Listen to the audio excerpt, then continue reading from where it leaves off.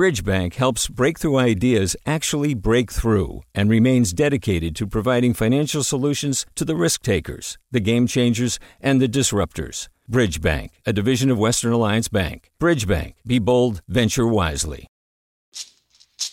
Hey, it's Glenn Washington from Snap Judgment. And if you love what you're hearing, and I know you love what you're hearing, please consider becoming a KQED member.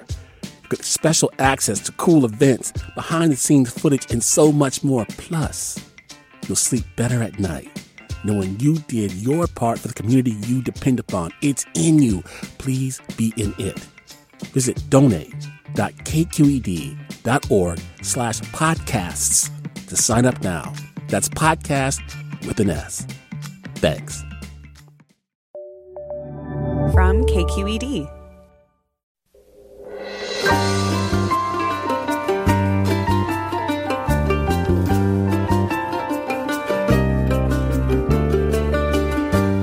From KQED Public Radio in San Francisco, this is Forum. I'm Rachel Myrow.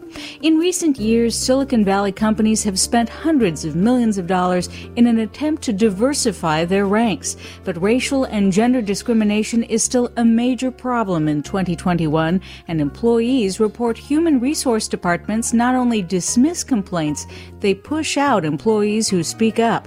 Then at 9:40, we'll ask Oakland Congresswoman Barbara Lee about that massive coronavirus relief package, as well as her call for a commission to take a deep dive on truth, racial healing, and transformation.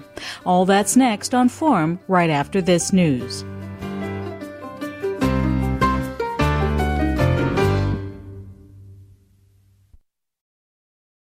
Welcome to Forum. I'm Rachel Myrow.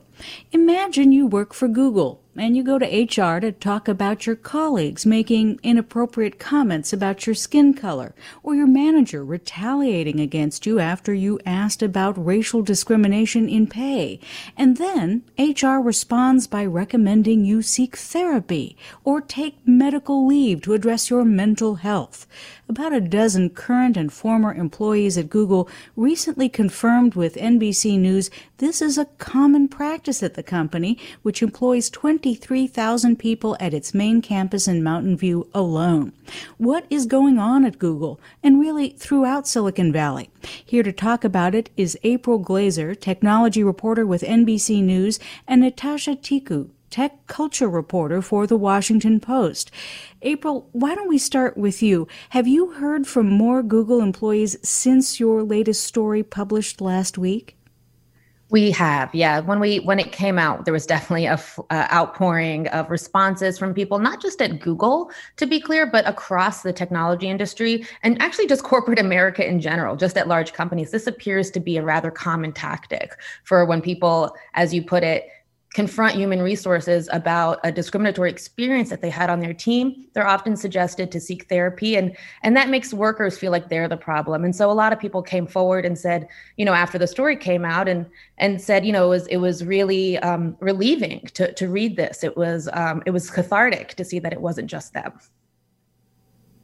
It really sounds like gaslighting in a corporate sense. Yeah, people actually used that word quite a bit while we were reporting this story, that they felt that their concerns weren't taken seriously. And in fact, they were told that maybe they're mentally unwell. So it seemed like kind of the textbook definition of gaslighting, as far as gaslighting being when you tell someone that there's a problem and then they kind of turn it back on you in some way and turn you into the problem. That appears to be what happened here, according to our sources. Natasha, you'd think tech companies, for that matter, large companies all over the U.S., have the money to hire really good HR people, the best. So what do you make of headlines like this one from April? Well, I think April's story really highlights how much of a pattern and how intentional this practice is. You're right. Google certainly spends a lot of money on their what they call their HR business partners. And the fact that this is a common practice, as April mentioned, throughout corporate America, I've heard of it happening at other tech companies, means that this is one tactic that companies have found successful for dealing with, complaints about discrimination, harassment, other workplace issues. And I think that tells us a lot about what they consider dealing with or confronting a problem, which is to try to, marginalize the person who came forward with it and not to try to confront the power dynamics that brought it about. And I suppose it bears saying that white employees face the same kind of problem if they dare to complain about race discrimination, as an ally, or gender discrimination, harassment that happens to them. Hey, yeah, I'll jump in here. That did come through in our reporting. A manager tried to get the pay increase for a Black employee on his team. And, he kept trying to confront the issue. And eventually he got kind of got sent to HR. And then HR said, kept kind of deflecting the problem. And he was told that he can either take severance or take a medical leave, which, he wasn't sick. There was nothing wrong with him. And this story actually came to my attention when I started interviewing Google workers after a large walkout that happened a few years ago following reporting in the New York Times about Google giving a large exit packages to male executives after they had been found to, credibly been found to have engaged in sexual harassment or sexual assault. And women were coming forward saying, well, when I reported something that happened to me, I actually was told to seek therapy, or I was told to take a medical leave. And one of the characters in our story, Claire Stapleton, who was an organizer of that march, had written kind of an op-ed or a reflection in the magazine Elle and recounted this. And I started to put pieces together because I had been speaking to so many Google employees, for my years as a reporter. And I said, wow, you know what? People keep telling me this happens. And it started to really reveal itself as a pattern. And so, over the past few months, as we just, continue with our reporting and our, just doing the news, doing our jobs, and we talked to Google employees, this kept coming up. And so we decided that, it's really began to look like a pattern, and we looked into it quite further, and it appeared that it was. We're talking about the way Silicon Valley companies respond to reports of racial and sexual discrimination and harassment in-house with April Glaser, technology reporter for NBC News, and Natasha Tiku, tech culture reporter at The Washington Post. Do you work in tech? What do you want to see change at your company, and how? Give us a call at 866-733-6786. You might be listening to Bear purring. He's not purring because he thinks the topic is grand. 866-733-6786. You can also get in touch with us on Twitter and Facebook. We're at KQED Forum, or email your questions to forum@kqed.org. It's interesting, April, that you mentioned that New York Times investigation about the creator of Android, for instance, receiving a $90 million exit package, even after the company found a sexual assault claim against him credible at Google. That, of course, was what launched a major employee protest, so an organized walkout. And as you say, they've been publishing essays with Elle and on Medium, going to the press, going to people like you. It seems like we've blown past that time when employees at major Silicon Valley companies are willing to be quiet, to stay quiet about these things. Certainly, the more people hear that what happened to them has happened to others, they begin to feel empowered to share their story, because it's really hard for anything to change if we don't talk about the way things currently are. And so in recent years, we've certainly seen a reckoning within Silicon Valley companies, particularly major tech companies like Google, where employees have been very emboldened to speak out. And, that also comes from the culture within these companies. I mean, at Google in particular, there's always been a culture of this kind of free flow of information, this very open conversational dialogue, this kind of idea of this kind of horizontality where, yes, we have managers and bosses, but we're all in conversation, collaborating together. And they really encouraged dialogue within these companies and within the culture of these companies. And, employees are now using that culture to speak out, both on internal forums where we've seen petitions and people organize protests, but also publicly, as you said, on Medium, and even taking it to the streets, as we saw with the large walkout a couple years ago. Natasha, we heard April say the word pattern earlier. And of course, that brings to mind pattern and practice, a very common phrase when you're talking about lawsuits. Do employees not fear that the companies might come after them, because they have signed things like non-disclosure agreements?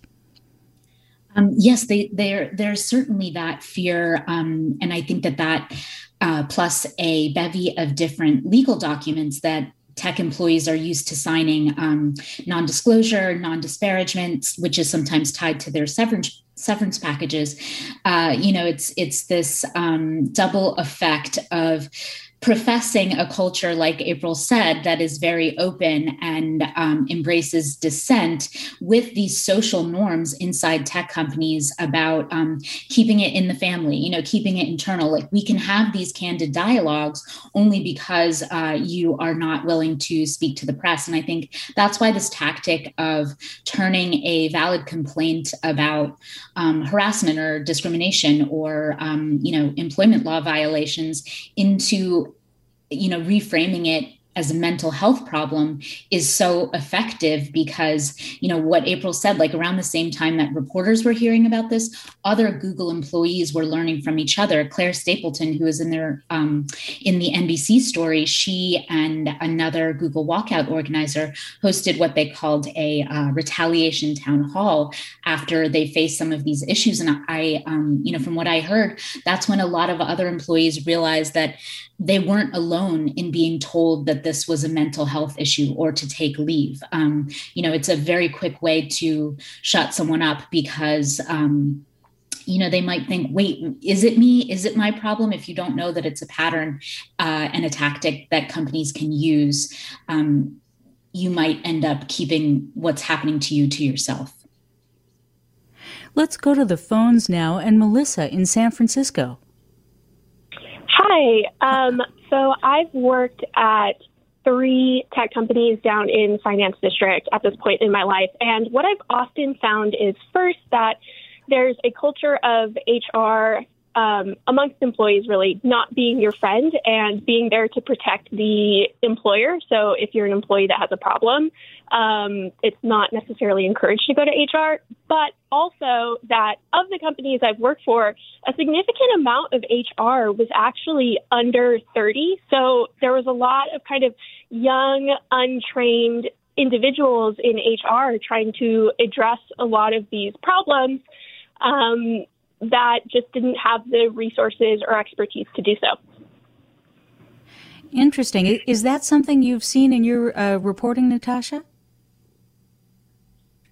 I haven't heard exactly that pattern, but I have heard that, there is a growing awareness among workers that HR is not your friend, exactly as the caller said. That's something I think that the longer you're in the workforce, you eventually have to confront that fact. But, I have heard one dynamic that comes into play with Google is oftentimes, or even Uber actually, oftentimes the people working in HR are white women, and that can shape the way that they digest your complaints about discrimination and racism. We'll respond to it. I'm going to have you put that thought on pause. We'll get right back to it. Just want to tell folks we are talking about the way Silicon Valley companies respond to reports of racial and sexual discrimination in-house. If you want to join the conversation, 866-733-6786. You can also get in touch with us on Twitter and Facebook. We're at KQED Forum. Of course, we still take email, so email your questions to forum@kqed.org.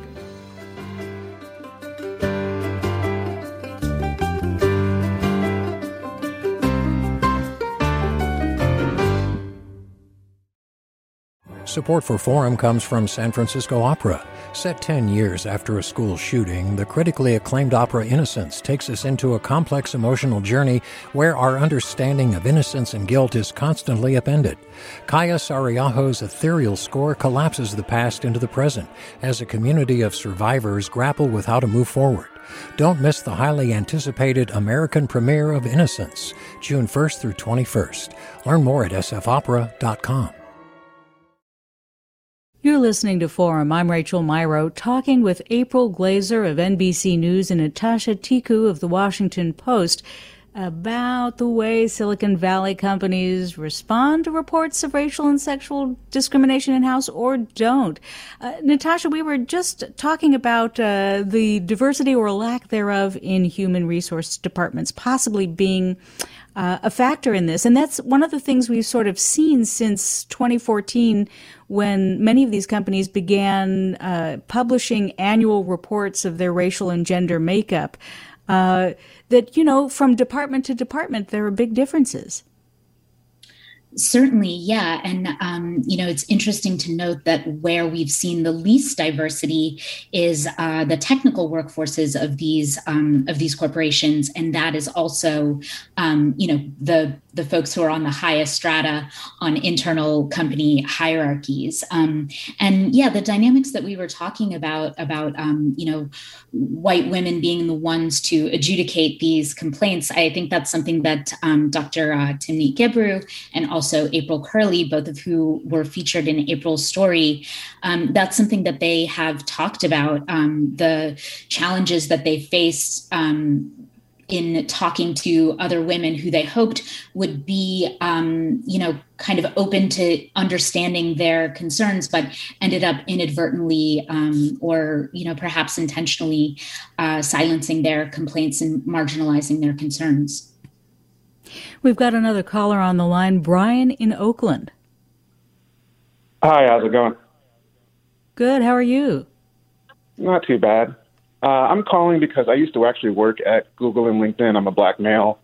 I left the industry recently, and a lot of my other friends who are black males have left the industry exactly for what you're talking about.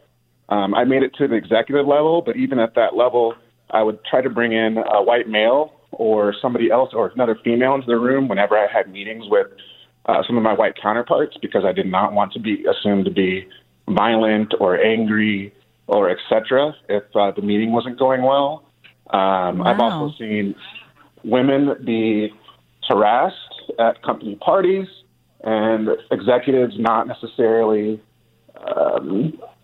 taking any responsibility for that in a long way. And there's really no, as you're saying, there's really no way to adjust this unless you're outside of the industry and you're not working for these companies anymore, because everybody talks. April, any thoughts about this? I mean, Brian is talking about something he's observed at more than one company, right? Google and LinkedIn, and doesn't feel that this is something that can be addressed from within. It's hard to say if it can be addressed from within, but certainly they've been investing on addressing it from within, and we have not seen a lot changed in years despite a tremendous amount of investment.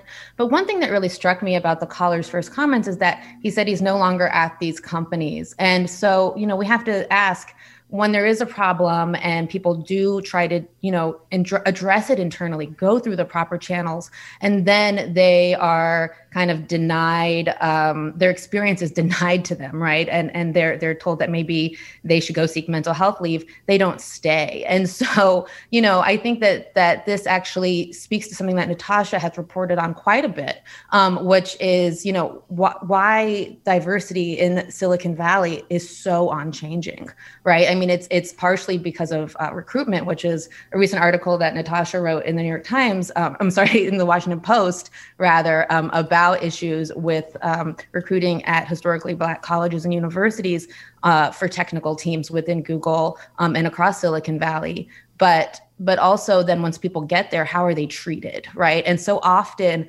diversity in the technology industry is reduced to this kind of quote unquote pipeline problem, or that people, are not getting recruited, they're not hiring enough. But there also is a problem with retention, because once people are there, there's a question as to how are they treated.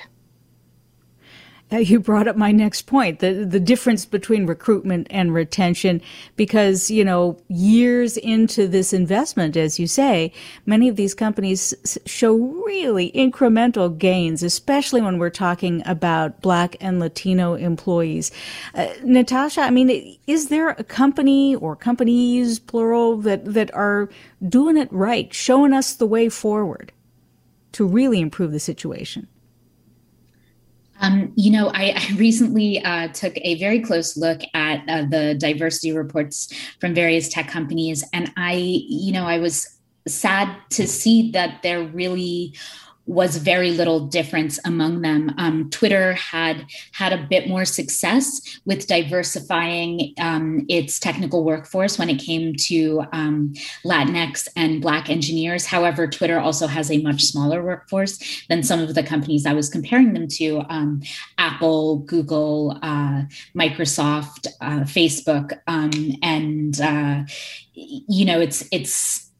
it's really painful to see the lack of progress. And as you look closer at some of these diversity reports, the lack of investment compared to the way that these companies fund other projects that they think are, high priority and, can make a real difference to their bottom line. It feels like despite their rhetoric changing, their practices really remain the same. Let's turn now to Peter in Woodside. Yeah, hi. I also my heart goes out to so many people that have justifiably complained of racial discrimination, and I've spent my life trying every way I can to become more sensitive. My question is it ever questioned when an employee levels such a charge at their superior? Is it ever questioned whether or not that employee who's charging some form of racial discrimination might also be using the R word, the racism word, in a manipulative way? In other words, are their motives ever questioned, or are their motives always automatically and instantaneously assumed to be legitimate? I'll take my answer off the air. Thank you so much, Peter. April, any thoughts on that? Yeah, I do have thoughts on that. The first thing I'll say is that when people go to HR, it's usually because it's gotten really, really bad, right? Like, just because you have some bad interaction doesn't mean the first thing you're going to do is go to HR. It usually has to be a pretty bad interaction. And at least with all the sources I spoke to, they only went to HR after stuff had stacked up for sometimes years. And they were finally like, okay, you know what? I have to talk to someone about this, because if I'm going to stay at this company, something has to change. One thing that Google told me in the course of my reporting is that it does investigate all of its claims when not in claims, but when people come in and claim that something had happened to them, something discriminatory had happened to them, or they experienced racism or sexism on their team. So, according to Google anyway, all claims are investigated, all complaints are investigated, and then they kind of, act accordingly from there. So, I can't say what the motivation of anyone is, but I do know that the many sources that I've spoken to over the years say that going to HR is never easy. It's even harder to go to a reporter. They usually do that when everything else fails, right? And that, Google does say that it investigates everything. So I hope that answers the question. It kind of raises another question, too, which is many of these cases seem very difficult to investigate, unless somebody has been stupid enough to document their behavior, say, in an email. You're up against a she said problem where, who do you trust? Who do you believe? There often is documentation, though, because, as actually Natasha can account for it in her reporting on Pinterest, specifically where we've seen, serious accusations of racism within the company and Black women leaving the company. There's an email trail. There's people who can corroborate. These are often patterns that go on for long periods of time. And, there also is something to be said for believing victims, right? When people are already marginalized in their job, if they're the only Black person on their team, it's already uncomfortable enough to raise a problem like this, because maybe you feel that you don't feel so secure in your position. You're not sure if you're accepted on your team, maybe because of the way you're treated. It's going to HR is just not easy. Garth writes. Sorry. Oh, sorry, Natasha. Yeah, just to add to what April was saying and address some of the caller's concerns, there's a real financial disincentive to going to HR because you lodge a complaint against your manager, and your manager is the same person who is giving you your performance review. And at tech companies, performance reviews like these things take up months, and you are evaluated by your peers, other people who are in the room when this discrimination happens. And as we have seen at Pinterest, at Google, the people who raised these concerns, who had documentation for their concerns, they were still pushed out of the company. They were fired, or things got so bad that they had to leave. So there's really no financial upside to raising these concerns. And, as your reporting and other people's has confirmed, HR departments often move somebody who's lodged a complaint from one team or division to another, in effect derailing their career, even if they're being taken away from the quote-unquote problem person. Garth writes, these are real challenges I've encountered in the tech industry over the past 15 years as a non-white person. One thing to also consider is how much more challenging it is for employees at early stage startups who at times don't even have an HR team. Additionally, when you don't have the power or cachet of a Google employee, there's even more fear of losing your job. I recently decided not to go back to the tech industry after being laid off, as I don't feel that I want to participate in that culture anymore. Let's go to another phone call. Fred in Livermore. Yes, good morning. Thank you for taking my call. I'm a black male, and I worked in tech almost from the early 2000s, even late 1990s. And what I've noticed with the companies, it's people don't just come up with these accusations because you're making money. You're in an environment where you see the opportunity, you have the stock options, there are a lot of opportunities to make money. So for an individual to actually make a complaint and to go to HR is a big deal because their career is at stake, their financial stability is at stake. So it's not something, as the last caller was saying, well, how do you know? Well, there are exceptions to the rule, but that's life. But for the most part, people leave, and I actually left because I personally felt that I wasn't moving up the corporate ladder in a way that my skills, my numbers, I was very successful, and my peers thought I was, but when opportunities for executive level or at a higher level, those opportunities were on the table, and I was recommended by my peers or my immediate manager, he even told me they would talk about other people. So it's not a situation where people are making up things. It is by design. The tech industry, it's like a fraternity, if you will, and it's a fraternity for white people, predominantly at the top, that are making the majority of the money, and they create an environment that protects them. So if you're an outsider, if you black, if you don't play the game, or if you are whatever persuasion and you don't, blend in and basically accept the environment, and you are on the outside looking in. So that was, my experience. I left the industry. I'm happy I did. I'm in healthcare. I'm very successful in healthcare. I'm a C-level executive. And I'm good now, but it was a bitter pill to swallow because I made a nice financial situation. I did very well, but the downside was unless I really sort of played a certain game, I wasn't, worthy enough to be there, and I was seen as an outsider. Well, Fred, thank you so much for sharing your story with us. It just describes exactly what we're talking about. I do want to read a statement that we received from Google. If someone raises a complaint, our first priority is to investigate their concerns, and we take firm action when we find policy violations. At the same time, we know that being the subject of and reporting misconduct is hard, so we provide Google-funded resources for employees who may want additional care and support through the process.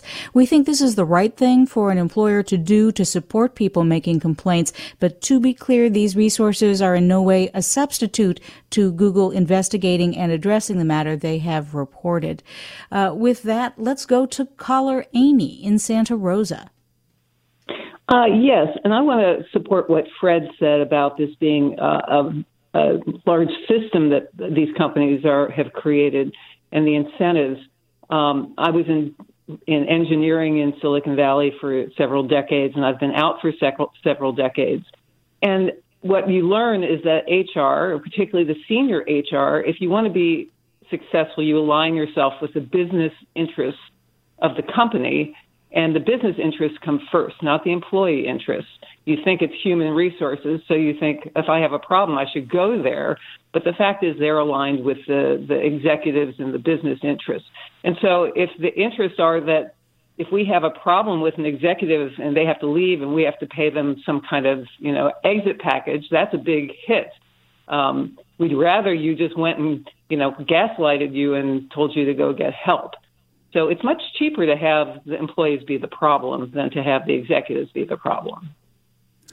Very good point, and something I have heard seen in my own reporting.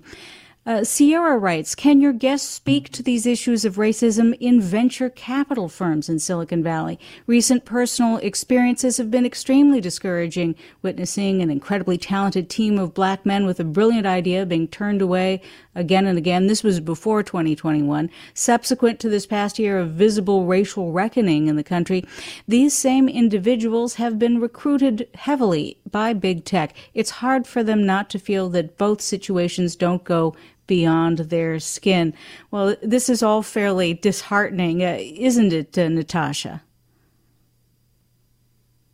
Yes, and I think it's incredibly demoralizing for entrepreneurs and investors, and it's there is a reason that the focus is often on the lack of diversity in engineering and the lack of diversity in venture capital, because, these are the roles that can really influence wealth creation, wealth accumulation, who has the power to build the kind of vision they want to see for the future, the kinds of products and services that billions of people use. And I think that the venture capital industry, which has a massive effect actually on these companies, Google was very much influenced by its one of its early investors, John Doerr, and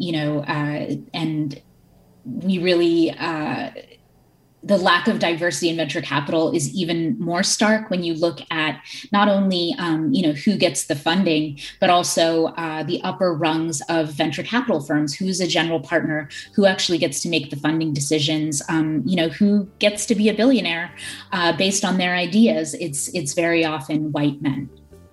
White or Asian. Well, I want to thank our guests for a sober conversation about how much further we have to go in Silicon Valley. I've been talking with April Glaser, technology reporter for NBC News, and Natasha Tiku, tech culture reporter for The Washington Post. Stay with us. You're listening to Forum.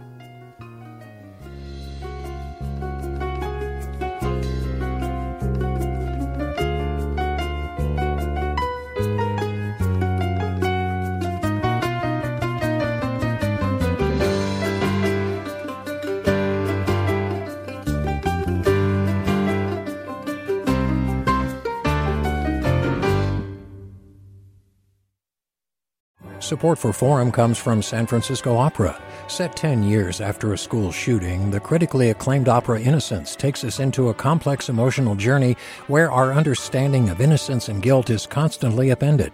Kaya Sariaho's ethereal score collapses the past into the present as a community of survivors grapple with how to move forward.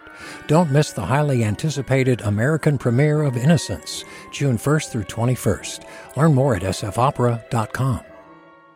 We've all got those parts of our house where the internet just won't go. Well, if you had wall-to-wall Wi-Fi from Xfinity, you could worry less about dead spots. Because with wall-to-wall Wi-Fi from Xfinity, you get fast speeds, reliable connection in every room, and power for all of your devices, even when everyone's online. That's wall-to-wall Wi-Fi only with Xfinity. Restrictions apply, not available in all areas. Actual speeds vary. All over the country, we need to improve reading in Wisconsin. Schools are changing the way they teach reading. I'm calling for a renewed focus on literacy. We have gotten this wrong in New York and all across the nation. And it's happening because of a podcast. I think your podcast has changed my life. And I'm going to share this podcast with everyone I meet. Sold a Story investigates how teaching kids to read went wrong. New episodes of Sold a Story are available now.